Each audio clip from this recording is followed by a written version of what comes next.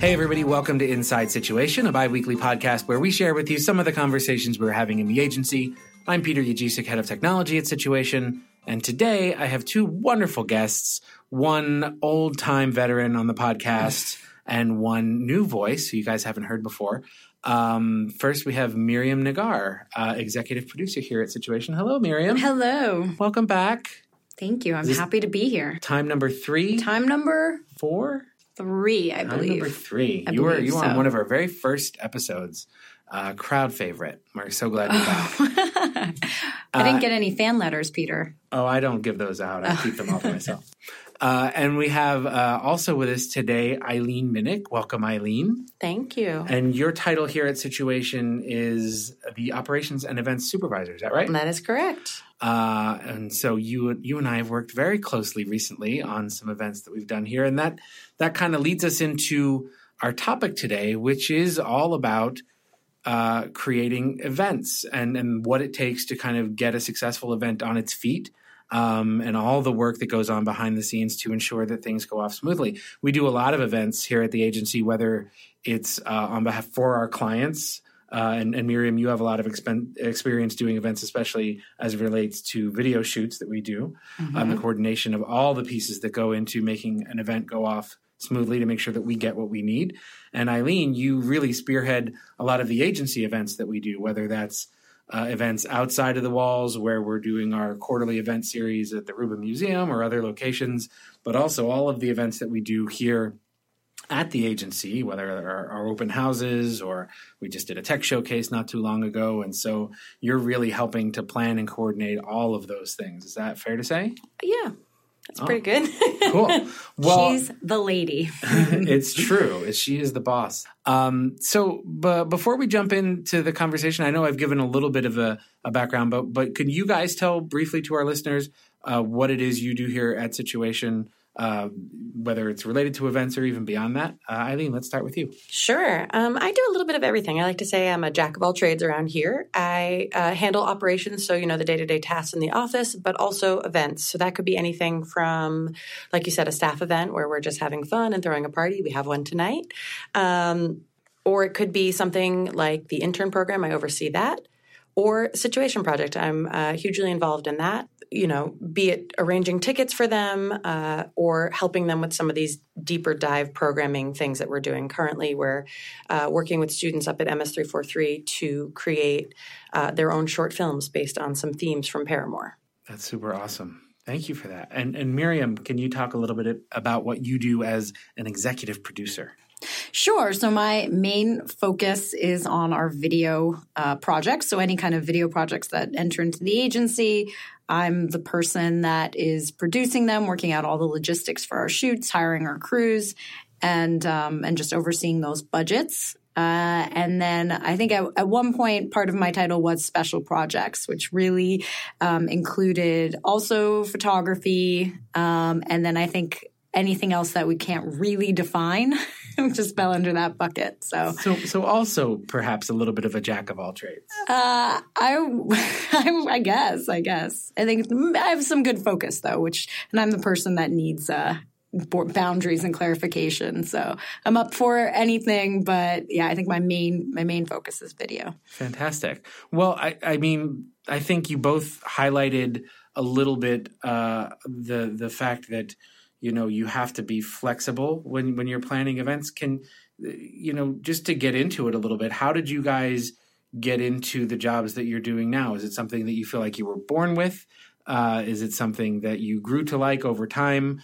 And I guess thinking about what it takes to put together a successful event, can an event planner be made or are they born? Is it something that's just kind of in your DNA or is it something that you've grown to appreciate over time, do you think? Well, the only reason why I think it may be part of my DNA is because I think I'm a planner because my mother is a planner, is like a very intense one at that, anything from just like family dinners to like big events. Like she is incredibly organized and she instilled this need for everything to be like crazy planned for me. Like she was the kind of mom that, we'd finish breakfast and she was like, so what are we going to do for dinner?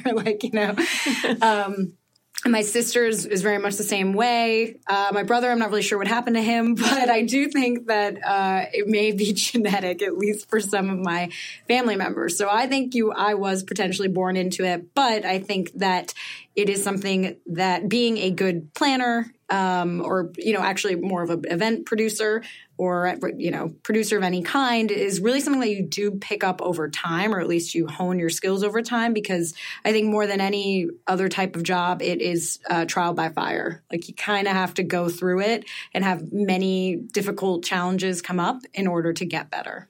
Yeah. What about you, Ellie? I have a very different experience. I come from a family who are not very big planners, and they like to fly by the seat of their pants. And I think that always made me a little bit crazy. And so I think they made me into a planner and an organizer. And I'm an only child, so I always kind of took the lead and, handled everything myself.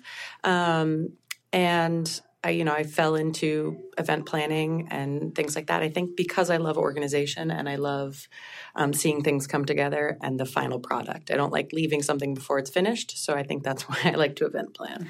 Is there something, when you're talking about putting together an event, normally there's also kind of a finite nature to the planning of an event. You lead up to it, you do all the prep work, and then the event happens, and then it's over. And then you move on to the next event, most likely. Is there something about the finite nature of kind of having that encapsulated event that is appealing, as opposed to something that's just, continually evolving over time and never really changing? Is there that part of the appeal is having a goal? Yeah, I think that there's always a nice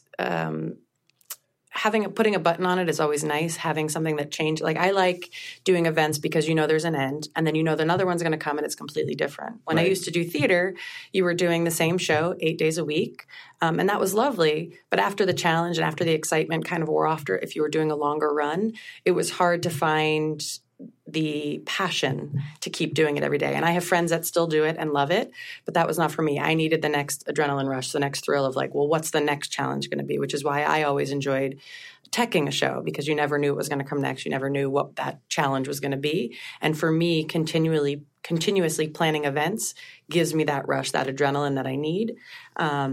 And what's fun is you get to do a bunch of different types of events. So, we just did a tech showcase, and now we're getting ready to do TEDx Broadway, two totally different events, but they take the same skill set. Well, and it's interesting because I think that even though the events change one after another, and they do end, a lot of the events that we do here at the agency, yet there are some that we do year after year, or, even though the content may change, our kind of events that we do at the Rubin pretty much at this point have been a similar format for, I'd say, the past half dozen or so.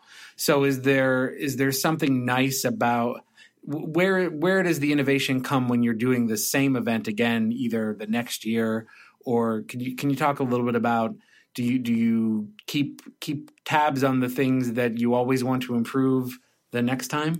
Yeah, I think, the important part is you don't ever want to have any sort of fatigue in the event. So you don't want to feel like you're doing the same thing. You don't want to feel like you're just doing it because that's what you do every year you do this event.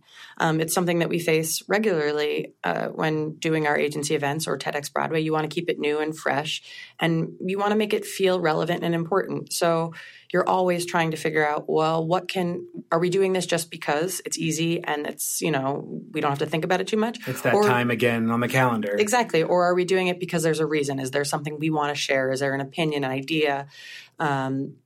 Do we want to bring together a certain community? What is it exactly that we're focusing on?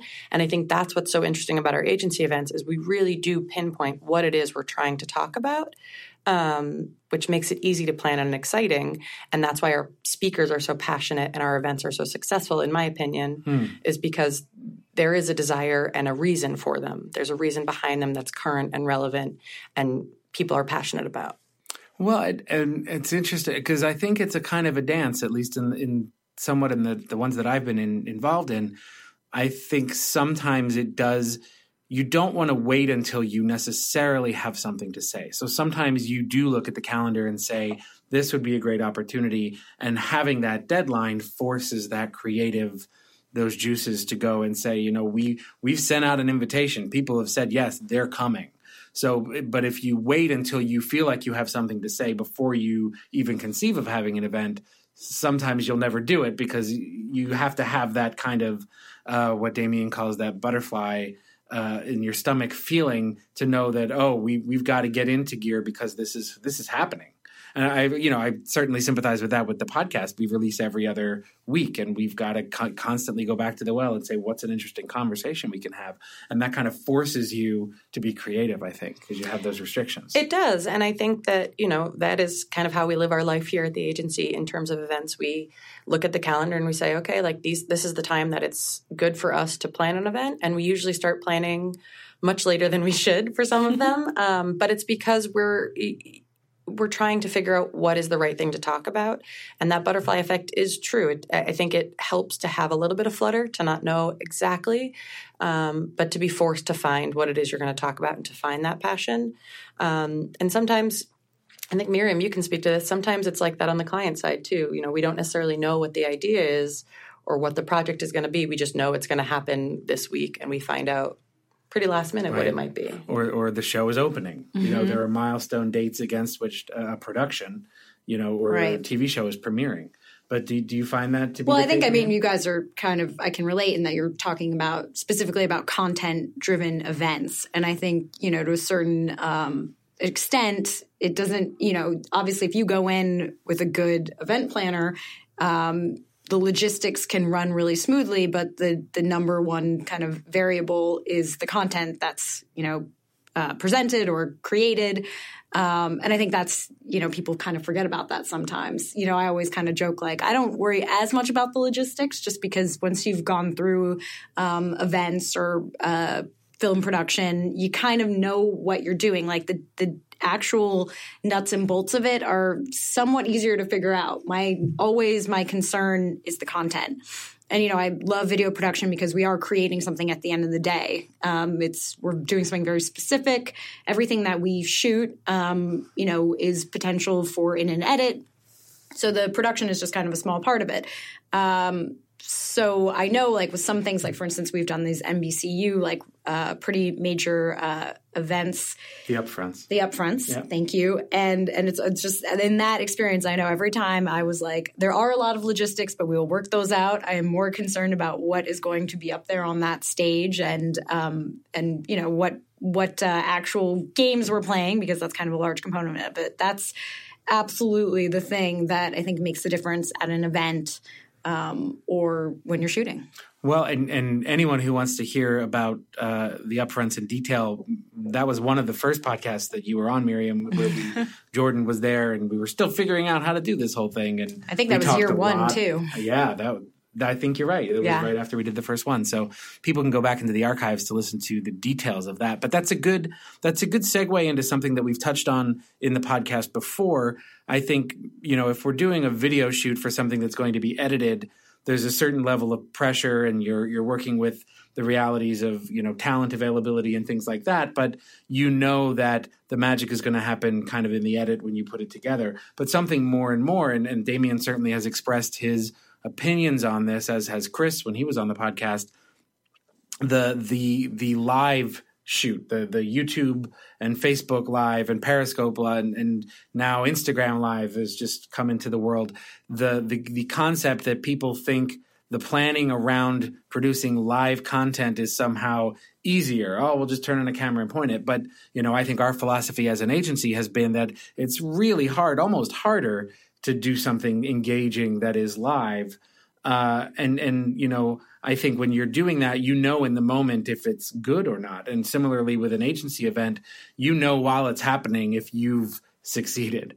There is no edit for our live event series necessarily, unless we're putting that content out later, which we sometimes do. But can you guys talk a little bit about the challenges of working without a net, as it were, and having like one, our clients our live events clients are used to that all the time.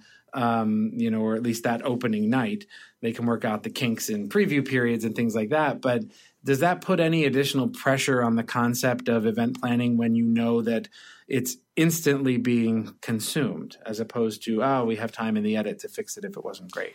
Yeah, I mean, of course, when something is live and you get one shot at it, of course, there's a huge added pressure to make sure that things go well and that it's engaging and it looks good and the sound is good and the and the visuals are good. I think it adds a whole new level to production, and I think. I mean, in terms of like Facebook Live and all these others, like social media has kind of given us this power to not have, I think the concept of a live broadcast is really an old one. Sure. But, as social media is done across the board, it really gives additional people the keys to actually making that happen. So I think perhaps on like an individual level, there are so many new opportunities, and I think that's very exciting. And again, I still think content is king. Like if you are I've seen people do Facebook Live of like walking down the street, it's like that to me is not particularly interesting and engaging. And I think as an individual, great, that's your moment to do that. I think that's something that is pushing us ahead on that individual level. But for a brand, I still think that, a brand, whether or not you're consuming it live or not live, you still need to kind of uphold certain brand principles. And I think that's where it's a murky area in terms of potentially cost of these different, live, let's say, broadcasts for not a better reason. So I don't think that it kind of excuses a need for quality. And in fact, I think, to Damien and Chris's point, it kind of puts an extra pressure to make sure that you still look good when you use that tool. Do you think the fact that a lot of people can create their own events, their live events, because we've distributed that power to everybody with a phone, do you think that there's a perception out there that it's easy? I personally have, seen the events and the shoots that we do and the prep that we do, and Eileen, the events that we do. And I think sometimes when you're on a certain side of it and you're not kind of in the weeds of seeing all the coordination that these things take, it's very easy to say like, oh yeah, that's just all you did was you got a room and people showed up and they did it. But I feel like unless you've done it, unless you've been in that process, you really don't have a sense of everything that's involved in making it look good or easy. How do you deal with that perception when people just, take it for granted, because they go to an event and they had a great time, they don't see what it really takes to make it successful? Yeah, I think the hardest part with anything live is that there is quite a lead-up process. Whether you have a month or a year to plan it, there's still an amount of rehearsal, preparation that goes into it. And within a live event, it takes more of that than with a filmed event, because you can edit in a televised or a filmed event where you're taping it and then editing it later. With a live event, you get one shot. So you really have to plan and think for what could go wrong. Not even so much the logistics of the event, that like Miriam said, that does always fall into place, but it's really knowing exactly what you're talking about, knowing what you want to put out there, knowing what you want the user experience to be, are always really important. And I always focus on user experience, because if your customers, if your attendees are happy, they can forgive some of those things that go wrong. But if they're having a miserable time and your content's not great, then you're not going to succeed. Yeah. Well, and I'm sure you've both encountered people, whether it's speakers at an event that you're helping to produce or talent that, we don't, I think at the Upfronts was an example. We weren't sure who was going to be hosting up until very close to when that was going to be happening. How do you guys deal with that? Either last minute, this is a person who's now an integral piece of what we're doing, or, they refuse to come to the table to rehearse and put in the time required to make sure that they are comfortable with what the lights are like and the sound is like and the clicker works, or where hitting their marks. Like, have you, without naming names, have you guys had experience with those personalities who feel like they just want to come in and wing it? Well, I mean, and not specifically our talent. I mean, the unforeseen elements that come into play and like things coming together at the last minute, I have tons of experience with that. I think I've learned it's just an accepted part of what we do. And I kind of joke sometimes, especially in the Broadway space, that I feel like sometimes we're second-class citizens, and that being the video production. We recently just were asked to shoot a cast recording for a client, and it was like, you need to go in for 4 days and shoot the entire cast. And that is a situation, and this happens a lot, where the priority, let's say, is sound design. It is the actual recording and engineering of that. That is the number one priority. But it's also a potential tool for the show to help promote it. So, our kind of marching orders is to create something that looks beautiful,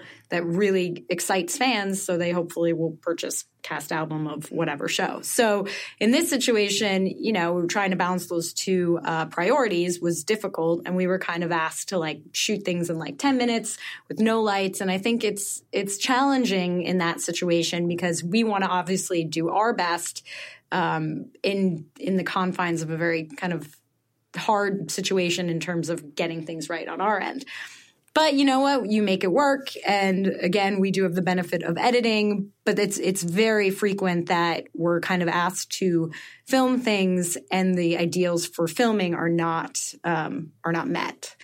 So it is what it is, but it's always kind of a challenge, especially when you're working so much in live events. Right. I think the other thing is, when you're doing, when we do TEDx Broadway every year, we have a range of speakers on all different topics for all different lengths. And, sometimes you get a speaker at the last minute who doesn't have a lot of time to turn around their talk. And you want to make sure that it is matching the rest of the quality of the rest of the content that's going on stage. But quite frankly, you're not sure, because you're not getting it until the day before, hours before the event. They don't have a lot of time to rehearse, if any at all. And so you just kind of hope and fingers crossed that it's going to be okay. And sometimes it is, and sometimes it isn't. And then it's, well, what do we do when it isn't? Right. And trying to problem solve how to deal with it if it wasn't the greatest or it didn't match the rest of it, how to make that person feel like everything is going to be fine, because it is. Ultimately, everything is going to be fine. But it's also, it's dealing with those emotions and the circumstances that you've been put in. Well, and as someone who has spoken at a number of our events, I can't tell you, you never feel like you have enough time. You always feel like you want to have more rehearsal. And I think the real value of knowing that there's a team of professionals who have your back, whether it's just, and Eileen, you were so great at this in our last event. It's, that to calm those nerves and just say, nope, the slides are ready. Everything's good. That calming influence to know that there is somebody who's got your back, that those butterflies are still there, but that you're working with people that have confidence that this is, just like you said, it's going to be fine. It's going to go off. I think that's infectious. And, if you're working with a group of people that feel like they're running around with their chicken with their heads cut off, then that is also infectious. And I think can relay into the quality of what's going on. So there's kind of a faking it confidence that is, I think, a key ingredient to a successful event. But you mentioned, and I know this is something that we do after we do our events, is the concept of, a debrief or let's talk about the things. Let's not just gloss it over and say, we're done with that. But let's really examine what are the things that we want to do better next time. How do we debrief and make sure that we're constantly improving? Can you guys talk a little bit about the importance of that in the process? Can you skip it? What are the perils of doing that? I mean, I think that there's value in having one if it's merited. If you're doing an event that's the same every time and nothing really went wrong, or you kind of just naturally know where you need to grow and it's in content or whatever, it may not be necessary. But in an event where it's the first time or the second time and things did go wrong or you saw room for improvement, I think it is important to sit in a room with the people that you're creating the event with and talk to them about where you see this event going, what you would like to get out of it, if you met your goals or if you see new goals for it, where there's room for growth. I think that the thing that is not helpful in a debrief is pointing fingers, it's accusations, things like that. So as long as you can stay away from that and keep it in the positive and keep it about where the event can go and how it can grow and get better, then they're very valuable. Yeah, I agree. I think this is I think it is valuable in some situations, but perhaps because we move so quickly from project to project, I don't find it particularly helpful. And because I think it's just something that is ingrained. Like you go through the process, you kind of learn, and then you apply it to the next one. I think that kind of happens for me automatically.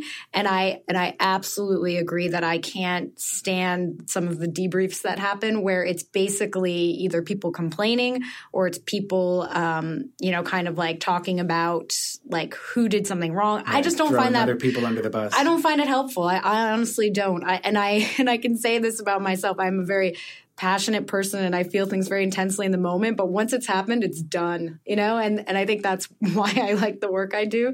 I don't know, Eileen, if you feel the same way about events. I definitely agree about that. It happens, it was great or it was not so great, but it's done and you move on and you take the things you learn and you apply them, next time. But I think I always am cautious when people ask for things like a debrief.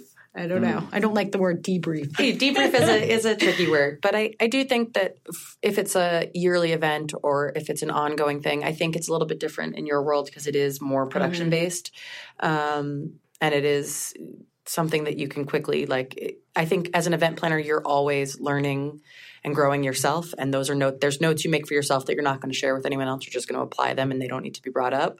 But I think if it is more about content and user experience and things like that, then it's worth getting in a room and talking about them because you can't come up with ideas in a vacuum. And definitely dependent, I think, on the size of the event. And to your point, if it's going to happen again, then I think it can be helpful as long as it's done in a positive way where it's really more like specific to, I think, sometimes like looking at budget versus actuals or, or like things that were added on at the last minute just to like make notes. So next, the following year, you kind of know. So yeah, I shouldn't so like callously say it's not a good idea. I think it is there's good a time in and certain place situations. Yeah. Well, and I think, Miriam, in the events that you're part of mostly, the feedback is, do we get hired to do that again? There's a very kind of cut and dry. If it was a good experience and the client liked it, they'll come back to us with more budget and they'll do something again, or word of mouth will get out that this is a valuable service that people can hire us for. With Eileen, I think with our agency events where we never charge for tickets. In fact, it's an investment that we make to for lots of different reasons. But what role does feedback from people who have attended? How important is that? So not just the internal team, but I know sometimes we send out surveys after events to say, what did you think worked? What didn't you think worked? What would you like to see in the future? Is that play a different role in these things where there's no monetary thing involved in terms of nobody's going to hire us to do this again because they didn't hire us to do it this time? Yeah, I think that there can be value in it. Sometimes, you walk a fine line. When you send a survey out, you never know what the feedback you're going to get is. And is it going to be constructive? Is it going to be useful? Or is it going to be something that you look at and you're like, well, there's nothing I can do to change that? Do they comment on the food? Sometimes they do, of course yeah. The free food. The free always, food. The free food and how, they wanted to have that fourth cup of orange juice and they weren't able to have three. Exactly. And I think the other problem is you get conflicting feedback. So one person will have loved the start time and another person will have hated the start time. But one use of it that was really constructive is we just sent out a survey after our last agency event at the Rubin, and learned that Friday morning is actually a great time for our clients to come to an event. So, that was like really useful information. We're like, why did we have such high turnout? Was it content? Was it this? Was it the fact that we did it on a Friday morning? It seems like, yeah, maybe it might have played a factor. So knowing that, we can say, okay, well, how do we plan them for Friday mornings going forward? Is that really if that's the sweet spot? So there is useful stuff, but it's also most of it, I would say, is conflicting reports on subjective material. Well, the food is very important, though, I will say. I think the Rubin does it pretty well. I would agree with that. And I can tell you that's always the biggest surprise in the budget is like food expenses and the thing that you get the most feedback from. Absolutely. Oh, yeah. People aren't shy about that. by any stretch of the That's imagination. why I always hate having to order the food. I don't I ever want to know, be in me charge too. of it. Well, Miriam, Eileen, thank you guys so much for taking some time to have a little event here today in recording the podcast. You guys are amazing at what you do. Thank you so much, and appreciate your being on the podcast. Yeah, there was one thought that I have had during this conversation. Do you remember Shakespeare in Love? Mm-hmm. Do you remember this? Barely. I remember seeing it. But. And Jeffrey Rush's character, he's the producer, and he keeps saying, I don't remember the exact line, Eileen, maybe you could help me, but it's basically something along the lines of like, Mr. Fennyman, allow me to explain about the theatre business. The natural condition is one of insurmountable obstacles on the road to imminent disaster. So what do we do? Nothing. Strangely enough, it all turns out well. How? I don't know. It's a mystery. Well, whatever gods above are making it all happen, we humbly supplicate to you and appreciate your kindness. Thank you guys. Appreciate your time. And if you guys, our listeners, want to give us any feedback, if you'd like to learn more about the events that we do, please send us an email to podcast@situation.nyc. And we have a little bit of a special treat for the end of the podcast today. Last year, for our year-end podcast, we released a track from our agency album to wrap up the podcast, a song that Damien put together. And this year, we're going to play the full version of our intro and outro music that we use here on the podcast. It's a song that we licensed from an online service. It's called Naive Fellow by an artist named Sung Tae Kim. And we really dig it. It's become part of the heartbeat of the podcast and kind of part of our personality. And we thought you guys might enjoy listening to the whole thing. So for your listening pleasure, thank you for listening to us this year. And here you go.